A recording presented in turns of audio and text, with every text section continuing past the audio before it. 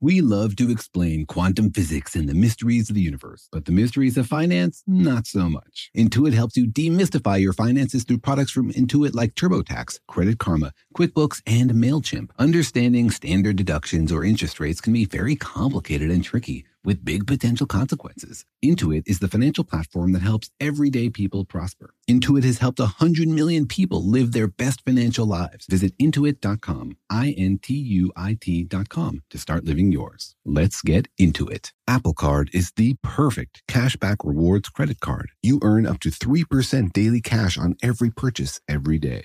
That's 3% on your favorite products at Apple, 2% on all other Apple Card with Apple Pay purchases, and 1% on anything you buy with your titanium Apple Card or virtual card number. Visit apple.co/card calculator to see how much you can earn. Apple Card issued by Goldman Sachs Bank USA, Salt Lake City branch, subject to credit approval. Terms apply. The Big Take from Bloomberg News brings you what's shaping the world's economies with the smartest and best-informed business reporters around the world.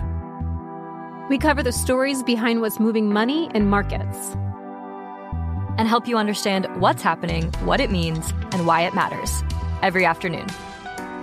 I'm Sarah Holder. I'm Saleha Mohsin. And I'm David Gura. Listen to The Big Take on the iHeartRadio app, Apple Podcasts, or wherever you get your podcasts.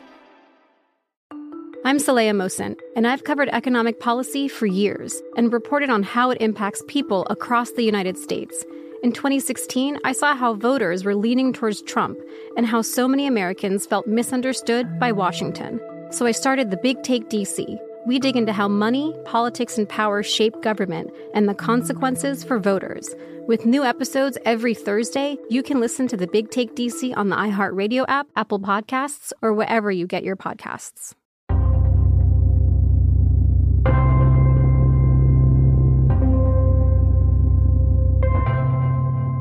Hey, Jorge, do you ever feel like being a parent is a little bit like being a detective? Yikes. What kind of crimes are your kids doing these days? Well, sometimes I walk into my kitchen and it looks like a disaster scene, and I have to try to figure out, what happened here. Oh, man, they had some big spaghetti parties or something? Yeah, spaghetti sauce on the ceiling. Well, it sounds like you have to use your noodle to solve that saucy mystery.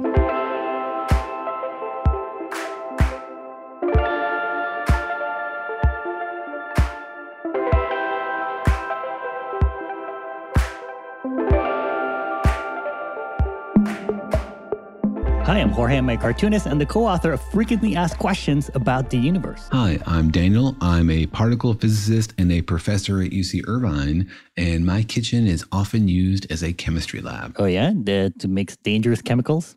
Or delicious chemicals? Dangerous and experimental recipes, mostly by my daughter. Last week, I went to the kitchen and she was making boba from scratch. Oh, we've done that. It's pretty fun. Yeah, it's pretty fun. Not that dangerous, though. You make it sound like you're making a Breaking Bad situation in your kitchen. Well, I didn't eat any of this boba because, who knows what really went into it. But I did get to clean up after it, so that was fun. Yeah, it's the privilege of being a parent, I guess, huh? We're just the cleanup crew and the financiers at the same time. Somehow that doesn't make sense. Welcome to our podcast, Daniel and Jorge Explain the Universe, a production of iHeartRadio, in which we act like the cleanup crew for the universe. It's out there creating incredible mysteries and cosmic connections, sloshing around and buzzing particles and throwing things into black holes, but it's not always doing a great job of explaining itself. So we step in, we ask the big questions, we try to give as many answers as we can, and we embrace the eternal mysteries that is the remaining vast unknown about the universe. Yes, because it is a pretty messy universe full of amazing and sometimes inexplicable phenomena that no one is going to clean up, apparently, if not for physicists and scientists. Yeah, that's exactly our job. We can't always organize the universe, but at least we can try to figure out why it ended up in this messy state that it's in. And when we see something we don't understand, you might think we get frustrated and confused, but actually those are the most glorious moments. when you find a clue that tells you that the story you've been telling about the universe is not complete, and you have an inroad to figure out the true story. Well, I've seen your desktop, Daniel. I'm not sure I would trust you to clean anything up. It's pretty messy. It's part of the process, man. Do you have spaghetti stains on your ceiling too? There's no boba making allowed in my office, at least. Or kids, because then they would know how messy you are. No, actually, all the chalkboards that I have in my office are covered in my kids' scribbles, which is wonderful, but I hate erasing them, which means most of my chalkboards are no longer useful to me. Are there any good physics ideas in there? Have they done your job for you yet? I'm not done training them up yet to be grad students. Oh boy, I'm sure that they're looking forward to being their dad's grad student. That should be fun. No, neither of them look like they're heading into the science direction, but I wish them the best. Yeah. Well, there are incredible mysteries out there. Some of them pretty messy, some of them pretty neat, I think. The universe has a broad range of cleanliness in its phenomena, and we're here to explain all of them to you. And you might think that most of the mysteries are deep out in space at the heart of black holes, or only visible to particle physicists able to smash open the tiniest bits of matter. But there are a lot of mysteries that are sort of at our size, things the size of the moon or the earth, things in our backyard that we still do not understand, things that are covered in clues left by a really interesting sequence of events that we get to unravel. That's right. There are big mysteries right here in our solar system. So today on the podcast, we'll be asking the question, what happened to Iapetus? First of all, what is Iapetus? And is that the correct way to pronounce it? According to my internet Googling, that is the correct pronunciation of this solar system body, which originally comes from the Greek. I see. And if it's on the internet, it must be true. Exactly. I also found people from New Jersey who pronounced it Iapetus, but I think we should go with the Greek version. Are you sure they were talking about a celestial body and not you? I was Googling on campus and I thought this is probably danger zone, so I just stopped right there. Yeah, the whole internet is a danger zone. But yeah, this is an interesting body in our solar system, one that we don't quite understand how it got to be the way it is. Exactly. And everything that's out there in our solar system tells a story. It tells us a story because of what it's made out of. It tells us a story because of what it looks like. And it tells us a story because of how it moves. You know, physics is a set of laws that governs how things evolve. And so if something is doing something weird or looking weird, there's a reason. There's a clue. It's like if you meet some person and they have a scar on their arm, you know that there's probably an interesting story there. And if you know them well enough, you might ask them about it. And so everything in the solar system is also covered in scars and comes with an interesting story. Yeah, maybe they were making boba in their kitchen and had a boba accident. And their dad got really mad. No. And something that we've learned over the last few decades is how many interesting stories there are in our solar system. You probably have a picture in your mind of the sun with the planets moving around it in a very orderly fashion and not changing, right? That this is the way the solar system is and probably always has been. But as we look deeper into the solar system and study it with more detail, we discover that there's a lot of really interesting and chaotic history there. It's more like the mountains on Earth that change slowly on our timescale, but very rapidly on geological timescales. Yeah, the story of how the solar system formed is not just a big story, it's also an important story, right? Because it tells us kind of where we came from and how we came to be here. And also maybe what are the chances that life could develop in other places in the universe? Exactly. Is our solar system weird? What kind of strange early cataclysms do solar systems have to survive in order to produce life-bearing planets? We know from our own solar system that Jupiter probably was formed on the outer solar system, then moved inwards and then moved back outwards again, maybe even ejecting an entire planet from the solar system along the way. Is this a typical kind of thing in our solar system? Fortunately, everything that happens in the solar system leaves a mark. There's always some evidence of something that happened, and so we can unravel that story by working backwards. Yeah, and then we can give it fun names like Iapetus. Yep, we can. Yeah, so, it's a good thing they didn't call it Nopetus. Yeah, that would be a more negative name. But as usual, we were wondering how many people had heard of something in our solar system called Iapetus, and what is the story with that body? So thanks to everybody who was willing to participate as usual. If you would like to answer these questions for future versions of the podcast, please don't be shy. Write to me to questions@danielandjorge.com. So think about it for a second. If someone went up to you and asked you, what is the story with Iapetus? What would you say? I think Iapetus is a moon around Saturn. If I recall correctly, it has a very light and a very dark side. So the surface is different. I have no idea why this is. Maybe somebody used to have the moon as an ashtray. I don't know.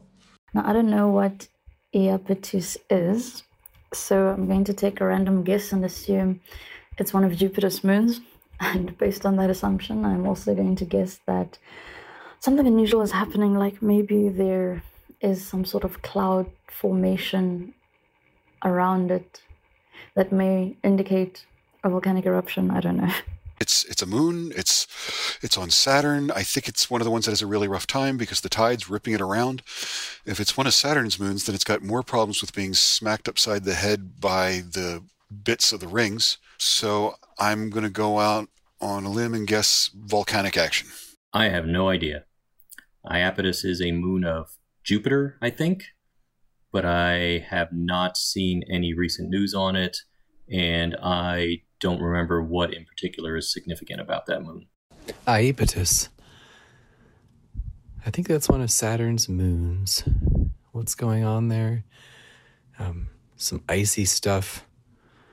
Some cracking and plumes, and hopefully lots of organisms. Judging by the name, I guess Iapetus is a moon, but I don't really know of which planet and if there's anything special about it. What is going on Iapetus or Iapetus? Well, I'm not even sure what it is. Maybe a star far away, and that does funny things, but not really sure what it does. And I didn't get an invitation to whatever it does. All right. Well, a lot of people seem to guess that it was some kind of moon. Yeah, though they're not sure exactly what it's a moon of. Yeah, a lot of people said it's a moon of Jupiter. But first of all, how did people know it was a moon? I don't know. I guess it sort of sounds like a moon. It sounds moony. Yep, it is. But yeah, a lot of people seem to know it's a moon or guess that it was a moon. But some people thought it was maybe a star. Yeah, there's a lot of good guesses out there. I didn't give people really a lot of clues. I was really curious if people had heard about this strange object and already knew about the mysteries that it was hiding, or whether it was something that nobody had heard of. You make it sound super mysterious. So let's get into it. Daniel, what is Iapetus? Assuming that's the correct pronunciation. Assuming that's the correct pronunciation, Iapetus is a moon, and it's a moon of Saturn. It's a good guess. Moon of Jupiter, because Jupiter is big and it's got lots of moons. So if you're not sure, Jupiter is always a good guess. But in this case, it's one of the moons of Saturn. And Saturn has a ton of moons too, right?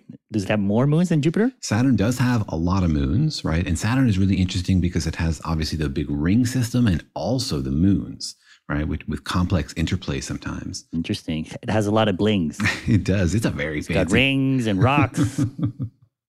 It says Iapetus to ordering new stuff online. It says Iapetus to anything. It's yep for anything.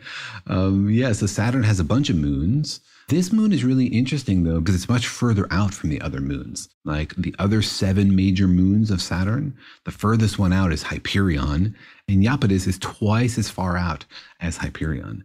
So it's this huge ball of mostly ice, a little bit rock that's orbiting Saturn. It's interesting how, a planet can be kind of its own solar system, right? It's like a solar system within a solar system. Yeah, it really is. It's fascinating. And it shows you just sort of like the general gravitational structure of the solar system. Everything is really determined by its gravitational attraction. We talk a lot about how gravity is the weakest force in the universe. It's so much weaker than even the weak force. And yet you see here very physically, very viscerally, how it determines the structure of the universe, right? The reason that these things orbit Saturn and Saturn orbits the sun and the sun orbits the center of the Milky Way is all just gravity. Yeah, it's pretty interesting. I guess it has to do with the fact that gravity is kind of a very local force, right? Like it's very powerful when you're up close, but a little bit less powerful when you're far away. Yeah, gravity definitely falls like 1 over distance squared. I think it mostly has to do with the fact that gravity is different from the other forces because it's almost always just attractive. So it can't really be canceled out. Like the electromagnetic force is much more powerful than gravity, but it has 2 charges, positive and negative, and so you can neutralize it. Like the Earth and the Sun don't have a very large overall electromagnetic charge because that would lead to a large force and a lot of transfer of mass between the two. They're mostly neutral. It can be neutralized. But gravity, you can't neutralize. It only has positive masses, as we've discovered in the universe, and no negative masses as far as we're aware, which means that everything always attracts and you can't balance that out. Yeah, it's pretty interesting. I guess like to a moon, gravitationally, it mostly just sees the planet it's orbiting, right? Like it's probably getting a little bit tugged by the sun and the other planets, but mostly it just kind of sees what's in front of it, right? Just like we're going around the sun, but we're also kind of a little bit being pulled by other stars and other things in our galaxy. Yeah, I see what you're saying. Absolutely. It's true that gravity dominates the structure of the universe, but I think you're saying that we get this sort of hierarchical system where you have things orbiting other things, because you can mostly ignore things that are further away. Like the moon mostly just orbits the Earth and doesn't have to worry about the sun and Jupiter and that kind of stuff. Yeah, that's true. Although, as we'll hear today, Jupiter does play a role in the orbits of all of the other planets also. It does really have a little bit of an effect. It tugs on all of these things and creates chaos that can mess up the whole system and also protect us. You know, Jupiter's enormous gravity breaks up things that come into the solar system, like it shredded comet Shoemaker-Levy when it came into the solar system a few decades ago. And that helps protect the Earth sometimes. Yeah, it acts kind of like a magnet, right? It like pulls dangerous things away from us and also sucks them in. Yeah, exactly. So the whole system is sort of very delicately balanced. And understanding exactly how things orbit and where they're going requires understanding everything in great detail. Like when we send a probe out into the far reaches of the solar system, we have to account for the gravity of all of those planets, which give it little tugs, because even a little tug early on is going to change the direction of that probe, which can really add up when you're going zillions and zillions of miles. So I think like to first order, to a simple approximation, you can mostly just think about the Earth orbiting the sun. But if you want to get all the details right, then you need to factor in Jupiter's orbit and Jupiter's gravity. But back to Iapetus, so it's a moon of Saturn. And is this something we can see with the naked eye? Because I know like if you look at it through a telescope at Saturn, you can see the rings. Can you also maybe see this moon? You can't see the moon of Saturn with the naked eye. In fact, it was Galileo who saw moons on Jupiter for the first time because of his telescope. So you really need a telescope to see these things. This moon was discovered by Cassini, not by Galileo, and he also used a telescope. And it was in 1671 that he discovered it. So we've known about this moon for a long, long time, basically since the advent of the telescope.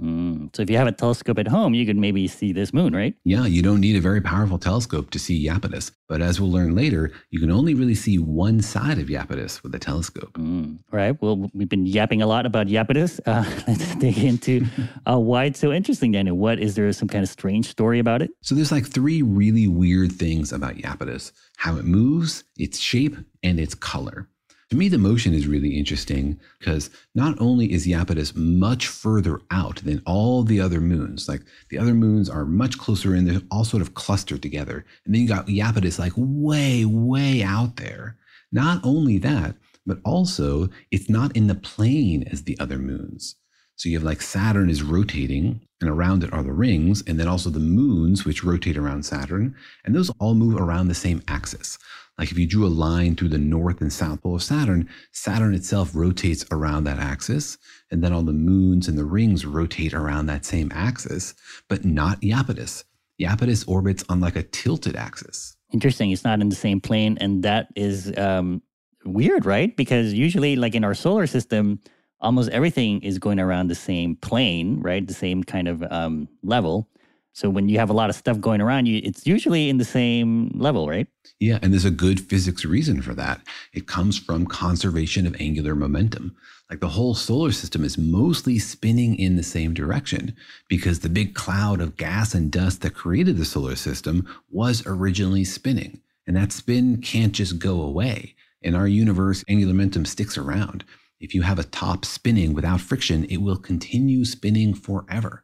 The only way to slow it down is to come in with some sort of outside force to bump it from something external, right? And so as the solar system started to coalesce, that very gentle spin became faster and faster. So the sun is spinning in one direction. The planets are mostly moving around the sun in the same direction as it's spinning in that same plane. And then all the planets are spinning in that same direction, and their moons are mostly moving around them in that same direction. So everything is super well aligned.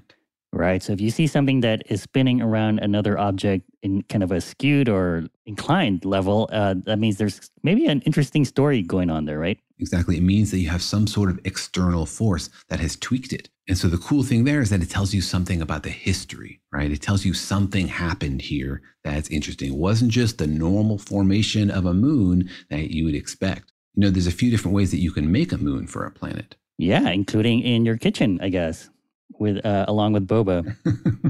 But let's get into the different ways you can make a moon. I guess a lot of people might want to know that if they want to make their own moon. And let's get into why it's so weird that Iapetus has a skewed orbit. But first, let's take a quick break. Apple Card is the perfect cashback rewards credit card. You earn up to 3% daily cash on every purchase every day. That's 3% on your favorite products at Apple, 2% on all other Apple Card with Apple Pay purchases, and 1% on anything you buy with your titanium Apple Card or virtual card number. Visit apple.co/card calculator to see how much you can earn. Apple Card issued by Goldman Sachs Bank USA, Salt Lake City branch, subject to credit approval. Terms apply. You know that feeling after you've done a deep spring clean of your house when you realize, wow, how have I been living like this? It's kind of like how you feel when you find out you've been paying a fortune for wireless, while Mint Mobile has phone plans for $15 a month when you purchase a 3-month plan. Wow, how have I been affording all this? So it's time to switch to Mint Mobile and get unlimited talk, text, and data for $15 a month. Personally, I've used Mint Mobile, and the calls are always so crisp and so clear. All of their plans come with high-speed data and unlimited talk and text delivered on the nation's largest 5G network. So it's time to ditch your overpriced wireless and go with Mint Mobile's limited time deal for 3 months of premium wireless service for $15 a month. To get this new customer offer and your new 3-month unlimited wireless plan for just $15 a month, go to mintmobile.com/universe. That's mintmobile.com/universe. Cut your wireless bill to $15 a month at mintmobile.com/universe. $45 upfront payment required, equivalent to $15 a month. New customers on first 3-month plan only. Slower speeds above 40 gigabytes on unlimited plan. Additional taxes, fees, and restrictions apply. See Mint Mobile for details. The financial universe out there can seem like a vast place, full of scary mysteries and exciting possibilities, but it can also be overwhelming to navigate, especially when you're first starting out in life. It feels sometimes like just one wrong turn could send you hurtling endlessly towards a financial black hole. But don't worry, you don't have to navigate the financial universe on your own. With the right tools, you can master the financial universe and chart your course with confidence. Intuit helps you navigate the financial universe through products from Intuit like TurboTax, Credit Karma, QuickBooks, and MailChimp. Intuit is the financial platform that helps everyday people prosper. Whether you're trying to manage your money or trying to run a business, Intuit gives you the confidence to take control of your finances so you can live your best life. Intuit has helped 100 million people live their best financial lives. Visit Intuit.com, INTUIT.com, to start living yours. Let's get into it. I'm Hannah Storm, and my podcast, NBA DNA with Hannah Storm, digs deep into the history of professional basketball, along with my own, as one of the first female sportscasters. Now let's get you up to speed on what else happened around the NBA today. We talk to all sorts of people I interacted with, from Dr. J to Charles Barkley, and recap iconic moments. Yes, he's got it. Here he comes. Way rock the baby to sleep and slam dunk. As well as some of the wild stories behind the scenes. We were like, what? What are we in for? The scoreboard crashes before we even tip a game off. Today, the NBA is a global sports and entertainment giant. Players are multimillionaires and cultural icons. Iguodala to Curry, back to Iguodala, up for the layup. Oh, blocked by James. LeBron James. And these stories are about how we got here, both on and off the court. And what's next? Listen to NBA DNA with Hannah Storm on the iHeartRadio app, Apple Podcasts, or wherever you get your podcasts.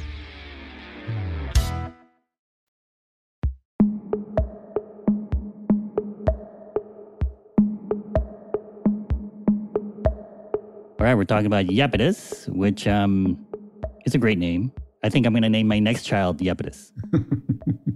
Yep, it is a great name. Well, it's a moon of Saturn, and it's a weird moon, and it's a little interesting and a bit of a mystery because, first of all, because it has kind of a skewed orbit. It's not orbiting along with the rings of Saturn. It's not orbiting at the same level as the other moons of Saturn. It's orbiting kind of in a tilted orbit. Yeah, and when you look at a moon of a planet, you got to wonder, like, where did this moon come from?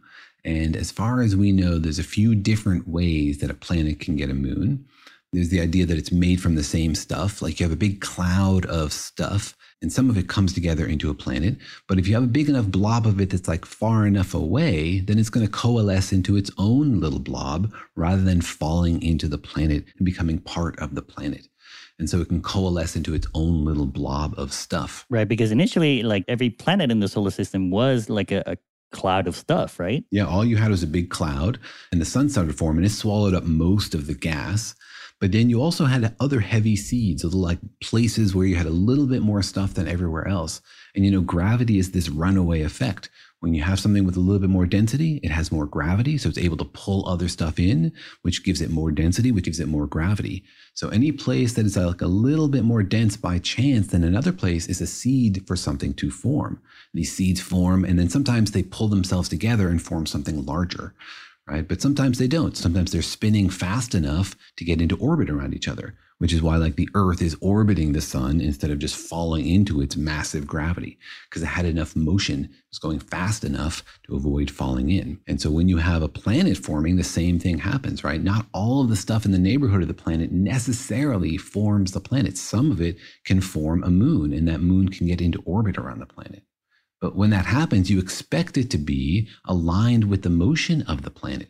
You expect it to be orbiting around the same axis that the planet is spinning. That's not happening here. Iapetus is orbiting a different axis, this tilted orbit. Right. I think you're saying that if Iapetus was formed along with Saturn, it should be spinning in the same level, at the same level as its rings and all the other moons, if it had been made that way. So something must have happened to it, or maybe it wasn't made the same along with Saturn. Yeah, one really fun idea is capture. You know, maybe some rock came from somewhere else. Maybe it was lost from another planet, or even like interstellar object came and was captured by Saturn, because Saturn is a big, heavy dude, right? It's got a lot of gravity on its own. It can't compare to Jupiter. Jupiter is much more massive than Saturn, but Saturn is no lightweight.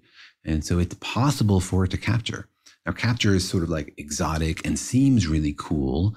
And it's also likely to lead to weird orbits, because the orbit of that object would just depend on like the angle it came in on.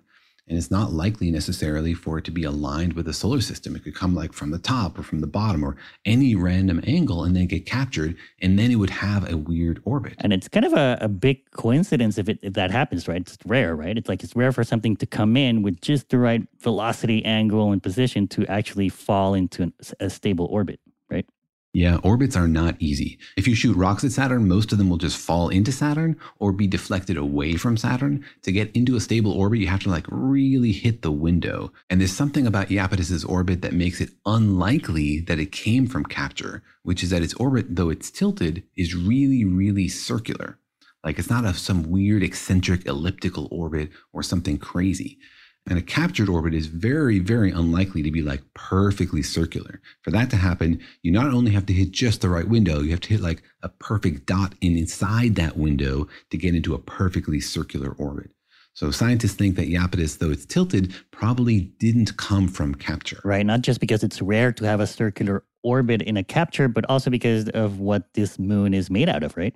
That's right. And as far as we can tell, this moon seems to be made out of basically the same stuff as the other moons.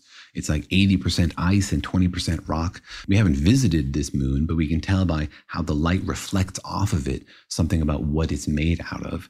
And so it looks like it's made out of basically the same stuff that Saturn and its moons were made out of. So it doesn't look like it's captured. It doesn't look like capture can explain it. It looks too much like its parent.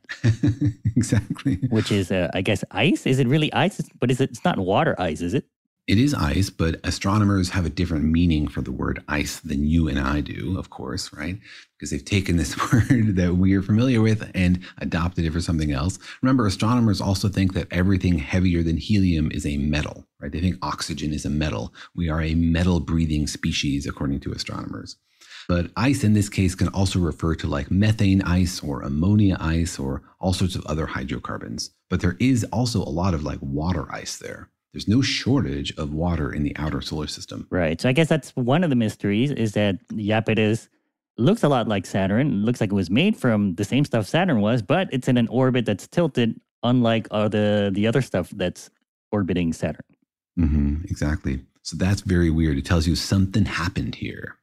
All right. What are some of the other mysteries of Iapetus? The other mystery is that Iapetus is kind of like a walnut.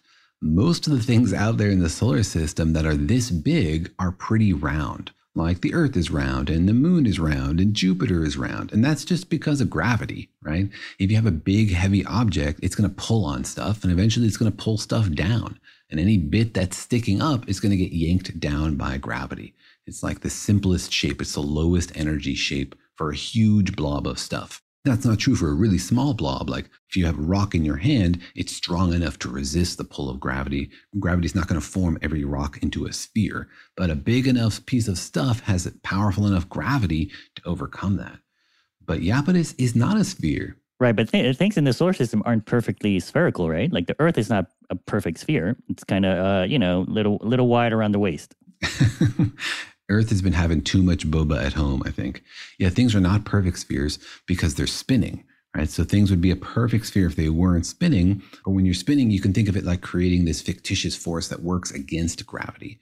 So like the force of gravity on you is a little weaker at the equator than it is at the North Pole. So you like way less at the equator than at the North Pole. Right. It's kind of like hanging on at the edge of a merry-go-round, right? You're being kind of pulled outwards. Exactly. And that force counteracts the force of gravity, so it makes a lesser effective force. It's not really a force. It's just a product of you being in an accelerated frame of reference because you're spinning, you're moving in a circle.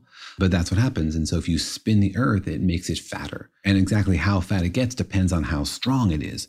If you had like a planet made of graphene or diamond or something and you spun it, it wouldn't get much fatter. Whereas if you had a planet made of like maple syrup and you spun it, it would mostly make it into a disk, which is why like the galaxy is a disk rather than a sphere, whereas the Earth is a sphere rather than a disk, or more like a sphere. Interesting. What about the sun? Is the sun also a little wide around its waist? The sun is a little wide around its waist. And even though it's sort of like more like maple syrup than a diamond because it's just a big ball of plasma, its gravity is so powerful. So it's this interplay between the mass and the spinning rate and the sort of interior tension of the object that determines the final shape. Right. Okay. And so then Iapetus, this moon of Saturn, is also not perfectly spherical. It has kind of a weird feature around its waist. Yeah, it's got two weird features, actually. First of all, it's bulging. It's bulging as if it was spinning a lot, right? Like we said, things that spin faster should bulge more, right? But Iapetus doesn't spin very fast, and yet it has a really big bulge. It's like sort of fatter around the middle than it should be for its spin. So that's kind of weird. It's like inconsistent. Wow. Right? I feel like you're attacking Iapetus's body positivity here, Daniel. I mean, there's no normal, right, in the solar system? In regards to our bulges? I'm not criticizing. I'm saying it's fascinating, right? It's individual, it's different. And I love that, right? I don't want it to just like fall into the same rules as everybody else. You know, be yourself, Iapetus. Iapetus, do you, Iapetus? That's right. But you're saying it's a little bit too wide around its waist than it should be. We can't explain how wide it is around its waist just from its spinning. Could it be that maybe the inside of it is more liquid than we think it is or something like that? That's a really cool idea. Typically, the insides are liquid due to tidal forces. But Iapetus is really far from Saturn, too far for Saturn to like be heating it from the interior. There are other like big moons of Saturn and Jupiter that we think might have like underground oceans because of tidal forces. But Iapetus is too small and too far for those kind of effects. Could it be spinning faster than we think it is? No, we can measure its spin pretty well. That's not something we're confused about. But it also has a weird thing on top of this bulge, right? Not only is it bulging, but along its waist, it has this huge ridge that makes it look like a walnut. And this is not some like little bump we're exaggerating here. This thing is like 15 kilometers high and 20 kilometers wide. It's one of the biggest features in the solar system. Like when we did our tallest mountains in the solar system episode, this featured on it. It's this crazy ring around its waist. It's like a one long mountain ridge kind of, right? That goes along the equator. Yeah, to first approximation, it's like a big ridge around the equator, kind of like a walnut.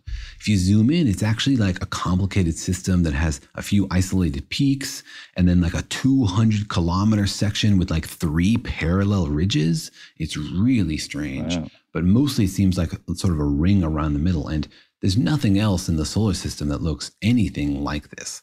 Right? Typically, when you see something in the solar system, you can see other examples of it because it's a common process. But this, whatever caused this, must have been rare because it's the only example we've ever seen of like a walnut object in the solar system. Yeah, that's pretty nuts. We're hoping to crack the mystery one day. Yeah.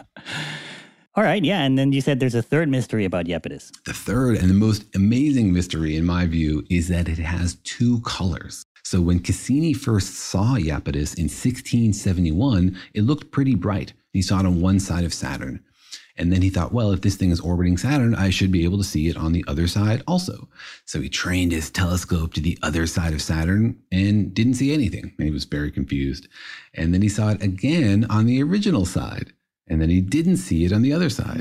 So he could only see it on one side of the planet. Like as it goes around, you can see it when it's on the right side, but you can't see it when it comes around on the left side.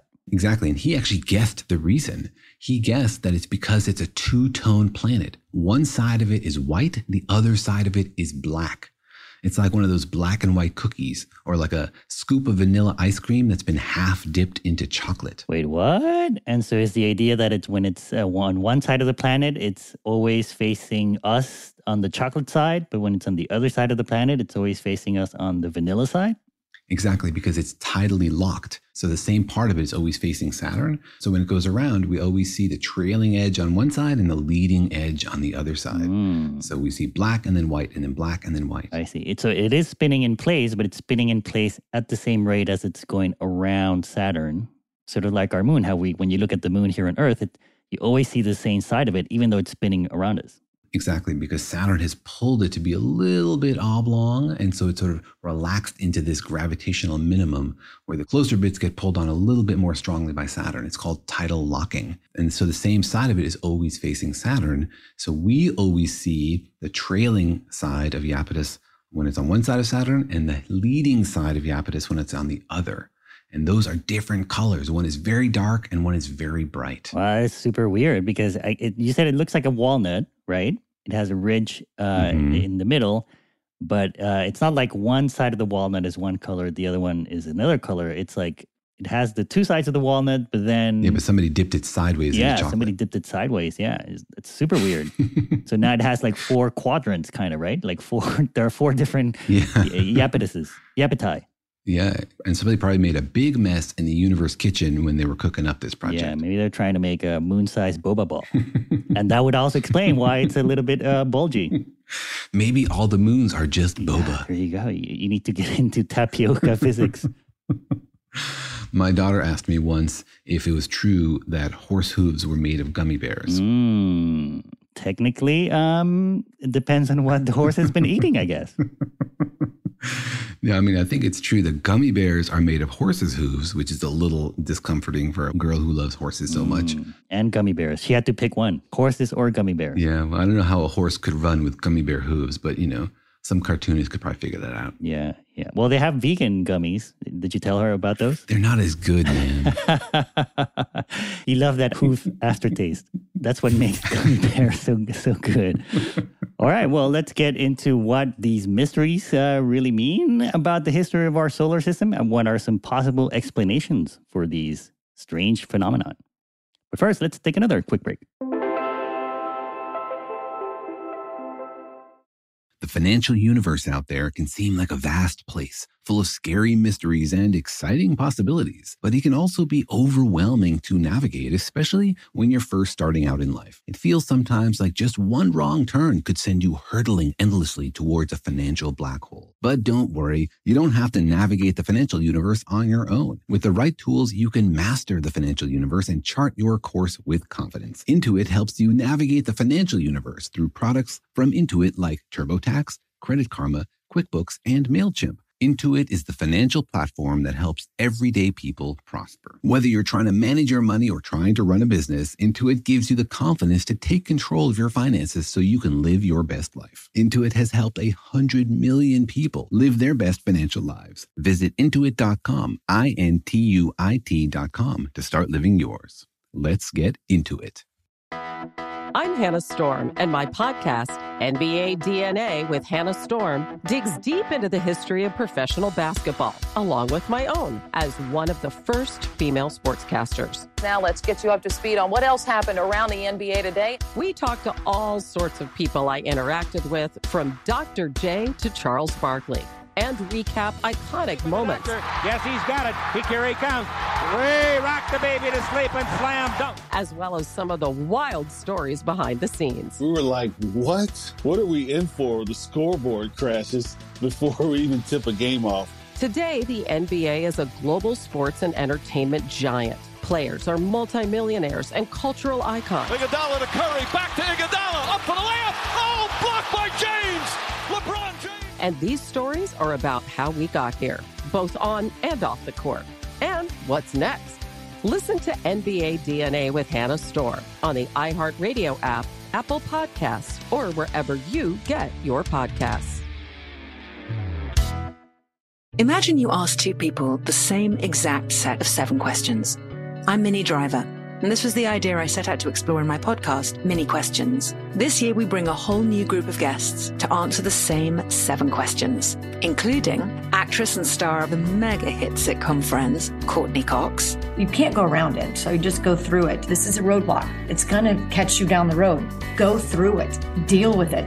Comedian, writer, and star of the series Catastrophe, Rob Delaney. I shouldn't feel guilty about my son's death. He died of a brain tumor.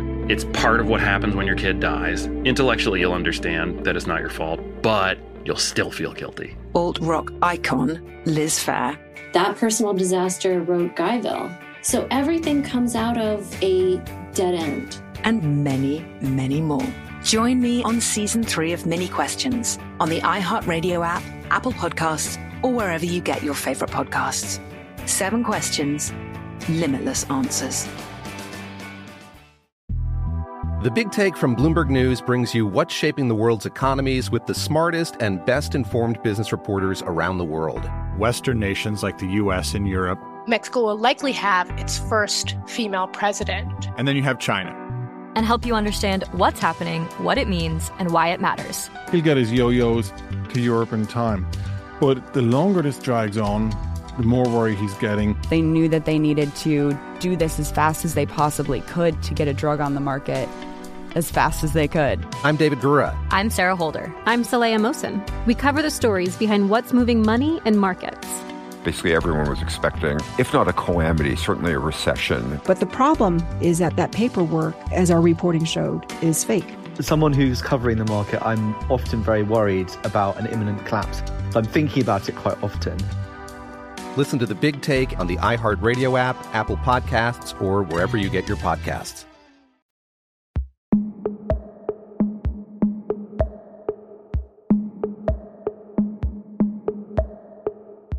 All right, we're talking about gummy bears and horse hooves, apparently. Somehow that's related to the moon of Saturn called Iapetus. You take a bunch of gummy bears, you launch them out into space, and you get them spinning, and eventually you get a boba moon. I mean, isn't boba basically just gummy bears in your drink? Boba is pretty spacey and celestial. All right, well, we're talking about the moon of Saturn called Iapetus and its many mysteries. It's mysterious because it has a weird orbit, it has a weird ridge around its equator, and it's also got 2 sides of it, literally. A dark side and a light side. Yeah, and forever will it dominate its destiny. Yeah, it's like an actual yin-yang ball out there in space. Yeah, it really is. It looks like a huge art project. All right, well, let's tackle each of these mysteries one at a time. Daniel, what could be causing its, or what could have caused its weird orbit? So we're pretty sure that Iapetus was formed around Saturn. As we said, it was made of the same stuff as Saturn. So that precludes the idea that it's like some weird rock from somewhere else that came in at a strange angle. But if it formed around Saturn, then we think probably it should be in the same plane as all the other moons. So another possibility is that it was struck by something, right? Another way to get external angular momentum is to be hit by something that comes from somewhere else. Maybe like an asteroid that lost its way, or something from another solar system that banged into it. Could give it a tilted orbit. I see. Like if something skewed it, it came in and crashed into it and skewed it. But wouldn't that also kind of make the orbit more elliptical or some weird shape? Isn't it? It's still weird that it's so perfectly circular and tilted. Yeah, I think it's likely that a collision would also perturb the shape of the orbit. So a better explanation is a series of gentle tugs from Jupiter. So remember, Jupiter, we said, is sort of like the bad boy of the solar system. It's not staying in its lane. It's tugging on everybody because it's so massive. Remember, Jupiter is like 10 times as massive as Saturn. And Iapetus is a really far out moon. It's like really distant from Saturn. So of all of Saturn's moons, this is the one that's most susceptible to Jupiter's gravity. So it might be that sometime in the earlier history of the solar system, when things were funky and Jupiter and Saturn were migrating their places in the solar system, some gravitational interaction between Jupiter and Saturn could have tugged on Iapetus in such a way as to give it this weird tilt. But isn't that kind of weird? Because Jupiter is in the same plane and the same level as all the rings of Saturn, right? And all its moons. So if it pulled on it, wouldn't it just kind of pull it outwards on the orbit? You do have to conserve angular momentum, right? And so to create something that's off tilt, you would have to shoot something else off in the other direction. So maybe like there were two moons of Saturn and one of them got this tilt and another one got ejected out of the solar system to sort of balance things out. We think probably it was a pretty chaotic event, but it's still sort of like a big question mark. People are running simulations. And in those simulations, you can sometimes generate these kinds of tilts. So it's still a big mystery then, huh? It's still a big mystery. We do not understand, but we know that something happened here. It's not just the ordinary formation of rings and moons around a planet.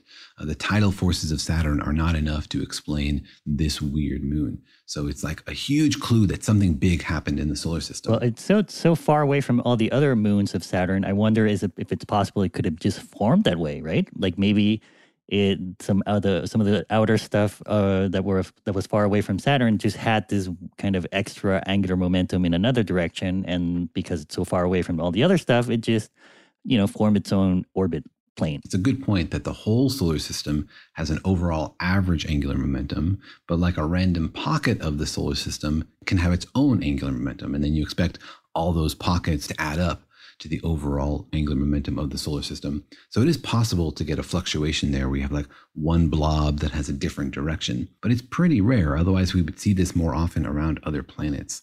And so it's a possibility, but we don't see that happening very often in simulations.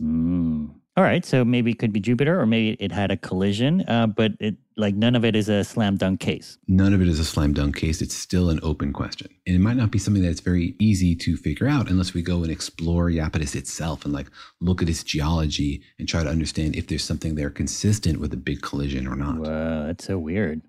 Well, I guess, we were just saying that it's not likely that it was a collision because it would be hard to sort of get that orbit right, but it could happen, right? It still could happen. It's still possible.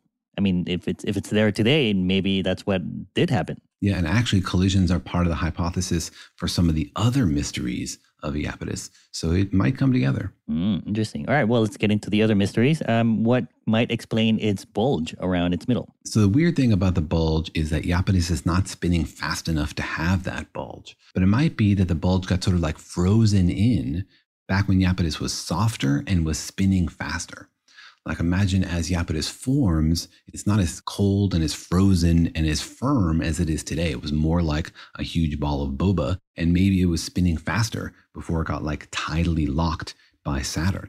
And so originally, as it formed, maybe it was spinning faster, and then that shape got frozen in as it cooled. And so now it's sort of like has the bulge left over from its original spin, and then it got tidally locked by Saturn, but it still has that same shape. Whoa, but it has enough time passed for the spin to slow down that much? Yes, Saturn's gravity is pretty strong. So it's had plenty of time to tidally lock an object. Right. Yeah. That's an interesting phenomenon, right? Because it requires the planet to kind of change shape too, right? Yeah, a little bit. Like the part of the planet that's closer to the part of the moon that's closer to the planet actually gets heavier. Yeah, because remember, tidal forces come from a difference in the gravitational force on the near side and the far side. As we were talking about before, gravity gets weaker with distance, which means that the Earth is pulling on the near side of the moon harder than it's pulling on the far side of the moon. And as you say, eventually that makes the near side of the moon a little bit closer. It like turns it into an ellipsoid instead of a sphere. And then it's sort of hard to get it out of that configuration because now you have like a little bit of a heavier bit that's even closer. So it ends up in sort of a stable state where like the long axis of the moon is now pointing towards the planet. So like maybe before you're saying it was more liquid, this moon? Yeah, so the idea is that as it was forming, before it got tidally locked, maybe it was spinning faster and it was sort of softer. It wasn't like maybe fully liquid, but it wasn't as firm and as frozen as it is today. And so its bulge got frozen in maybe early on, and then it got tidally locked by Saturn. That's sort of like one hypothesis to potentially explain the bulge. It got like flash freezed. Or flash frozen. Yeah, exactly. And then remember that the bulge has on top of it this weird ridge, right? These crazy tall mountains that go all the way around the bulge. And so people are trying to also explain that at the same time. Right, that it's weird to have this mountain ridge around your waist of any celestial body. So what are some theories about that? Well, this is really bizarre, as we said, because it doesn't appear anywhere else in the solar system. So there's a bunch of very different stories here. One is a huge collision. Like maybe there was a really big collision, and that's the explanation for why Iapetus is tilted. And this collision might have like tossed up an enormous amount of stuff, which formed a ring around the moon, but wasn't stable, and eventually like fell down and formed this ridge around the edges. Right, but if it was just made from stuff falling on the ground, why would it only fall on the equator? And also, how can you explain like the peaks of it? It would only fall on the equator if it had time to gather into a ring. Remember, rings can form because gravity can compress things along the axis of spin without any resistance. It's harder for gravity to push things towards the axis of spin, but along the axis of spin isn't a big deal. That's why like Saturn's rings are flat. So you have some big collision, which creates a huge cloud of debris, which orbits and forms a ring for a little while, but then the ring falls back down onto the moon. So that would explain why it only goes around the equator. You're right that it doesn't really explain very well why it's like such a crazy tall mountain. You'd expect more of a blob or something there. Yeah. Right? Yeah, especially if it's just like raining rocks. So people have other ideas. Like one idea is that it comes from underneath, that there's some very strange geology that was happening as it was forming and freezing, that this weird icy material like upwelled from the interior of Iapetus. This is very speculative. People don't really have like a great model to explain how that might have happened.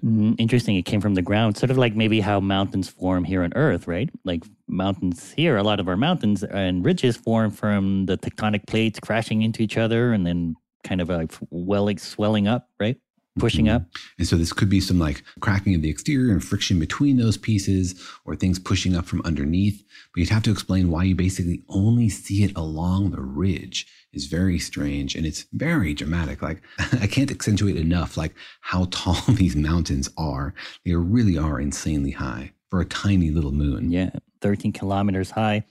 I wonder if maybe the two things are kind of related to each other, like the bulge and the mountains. Like maybe before Iapetus was spinning a lot faster, which kind of maybe made everything on the equator kind of push out, and then which made all the tectonic plates also maybe push out towards the middle of the equator, and then that created the mountains. Could it have been something like that? Yeah, it certainly could be that like that spinning makes the equator sort of like more fragile and more likely to be the place where things are going to well up from underneath. It's certainly possible, but it's definitely an area of active investigation. All right. And then the last mystery is its weird colors that on one side of the planet, on one side of the moon, it's bright and the other side it's darker. Like how big is this contrast? Like, is it really like black and white, or is it like one shade of brown and another shade of brown? It's really like black and white. You should definitely Google this. One side of it is like 20 times brighter than the other. I mean, Cassini, it took him 30 years to build a telescope powerful enough to even see the dark side of Iapetus. It's very dramatic. Well, it's interesting that it's also interesting that it's pointing towards us, kind of, right? Like, what are the chances that we would see both sides, the dark and the light side, and not just one side? Or is it that some parts of the year we see both, and sometimes we see only the dark side? Well, it's going around Saturn counterclockwise, like all the other moons. So we're always definitely going to see the trailing side and the leading side. And that gives you a clue, right? It seems to be interestingly colored. So the trailing side and the leading side are different colors. It's like flying through space in some direction. And the leading side is the dark side, and the trailing side is the bright side. It's not just like randomly oriented. What do you mean, like leading side? What does that mean? So if you're like riding a motorcycle through a huge cloud of bugs, for example, the leading side is the front faceplate that's going to hit all the bugs. And the trailing side is the back side of the helmet that's not hitting any of the bugs.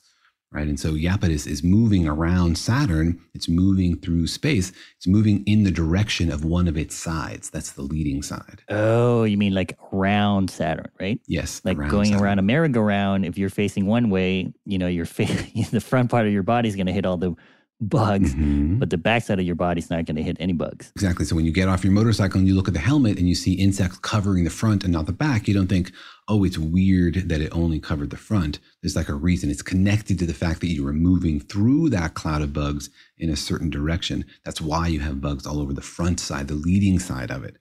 And so the fact that the leading side of Iapetus is the dark side is a big clue as to why it's dark. I see. As it goes around Saturn, but then Saturn's also going around the solar system. So if it is picking up bugs, or the equivalent of bugs, it's like stuff that's near Saturn as well. Exactly. And that's just what they figured out. They pointed the Spitzer Space Telescope at Saturn. And remember, Spitzer is an infrared telescope, so it's really good at seeing stuff that doesn't reflect a lot of light, but glows in the infrared. And what it discovered is that there's a huge ring of Saturn that nobody knew about. It's basically like an enormous ring of dust. It extends really, really far out, even well beyond Iapetus. So there's this huge cloud of dust, and Iapetus is basically flying through that cloud. Sort of like it's flying through a cloud of bugs. It's just like it's flying through a cloud of bugs. And this cloud is actually rotating the other direction from Iapetus. So it's like flying through a headwind of this dust. It's actually one of the rings of Saturn, this really, really dusty sort of diffuse ring of Saturn that it's flying through. It's interesting that it's happening on this moon of Saturn. Like, why isn't it happening in our moon? Like, why doesn't our moon look half white and half dark? Well, because Earth doesn't have this huge dusty ring that our moon is flying through. And so Saturn has this huge dusty ring. They think it comes from another one of the moons of Saturn, Phoebe. Phoebe is this very, very dark moon, and it's basically getting shredded. It's getting hit and it's falling apart and it's leaving this big dust trail. And Iapetus is flying through that dust trail. Yeah, so it's creating this kind of trail, but then that's in the same level as all the other moons, whereas then Iapetus is literally like dipping in and out of this, right? Sort of like you were saying, it's like a chocolate, like an ice cream ball being dipped in chocolate. Exactly. And Iapetus is the furthest out, which is why it sees most of this dust from this dusty E-ring created by Phoebe. And it's not actually the only place this happens. Like Callisto, one of the satellites of Jupiter, also sees a little bit of a contrast on its leading edge and its trailing edge for similar reasons. Well, which side do you think is better to live on? The dark side, the filled with bugs splattered, or the cleaner side behind? Well, the dark side is hotter, and that's one of the reasons why it's dark, because this dust falls onto it and then absorbs more of the sun's radiation, which warms it up, which also then like boils off any of the ice, which like floats up and then lands on the other side. Wait, what? Once the dust lands, it warms up that half of Iapetus, and that contributes to the darkening of the planet because it boils off any of the ices which land on the other side. Wait, so the ice is what makes it look clearer? Yeah, the ice makes it look brighter. And so when the ice evaporates, what are you left with? Rocks? Yeah, so when the ice evaporates, it reduces the reflectivity of that side, right? You're left with rocks and other stuff that doesn't reflect as much. So it's just sort of like when you make snow dirty, right? It melts much faster because it's able to absorb the sun, and then it gets darker and darker, and it's a runaway effect. The same thing is happening on Iapetus. One side of it got covered in dust from Phoebe, and that like melted all the ice on that side, warming it up, and all that ice like reformed on the other side. So now one side is super bright and the other side is super not that bright. That's weird. Wouldn't that also change its shape? Like, wouldn't it look flatter on the side that's getting pelted? Like, if stuff is evaporating away and landing on the other side, wouldn't that make the overall moon have kind of an oblong shape?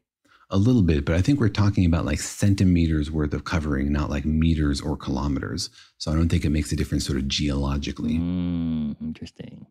So I guess you would want to live on the warmer side, right, of an ice planet? Yes, I think so. You want to live on the warmer side, but you're also going to be sweeping dust off of your solar panels basically every day. Yeah, and bug splatters.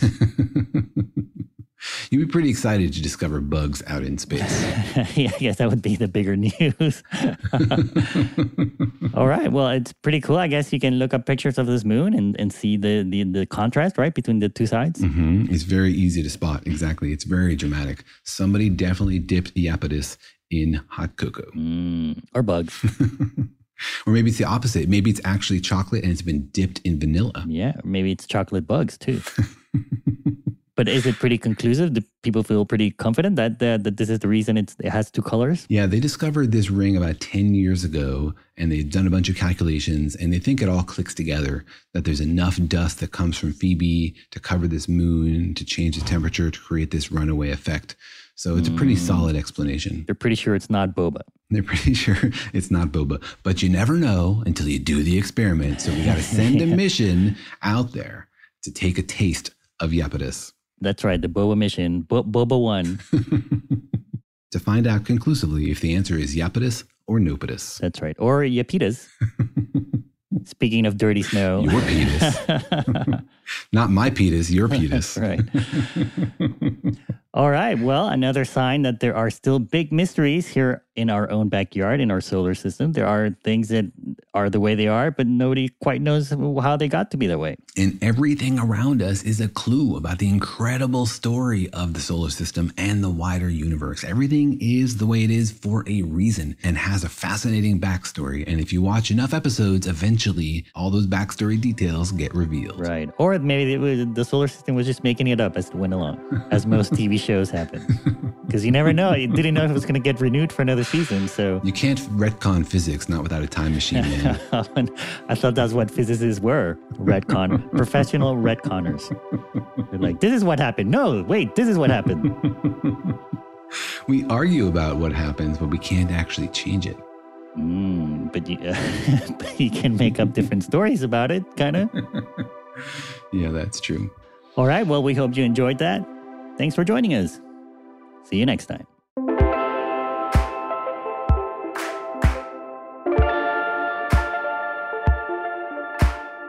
Thanks for listening, and remember that Daniel and Jorge Explain the Universe is a production of iHeartRadio. For more podcasts from iHeartRadio, visit the iHeartRadio app, Apple Podcasts, or wherever you listen to your favorite shows.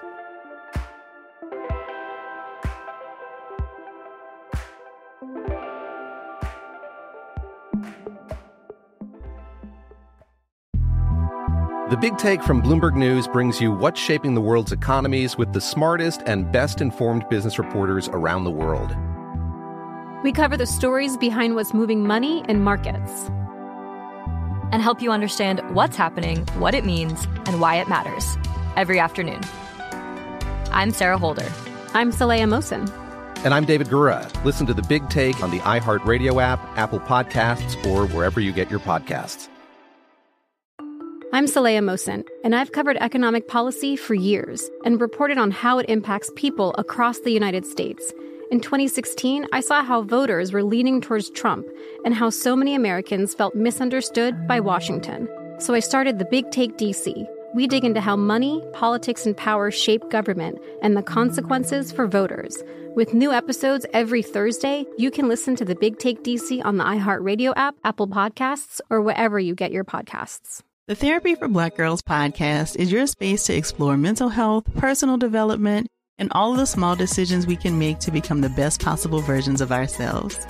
I'm your host, Dr. Joy Harden Bradford, a licensed psychologist in Atlanta, Georgia, and I can't wait for you to join the conversation every Wednesday. Listen to the Therapy for Black Girls podcast on the iHeartRadio app, Apple Podcasts, or wherever you get your podcasts.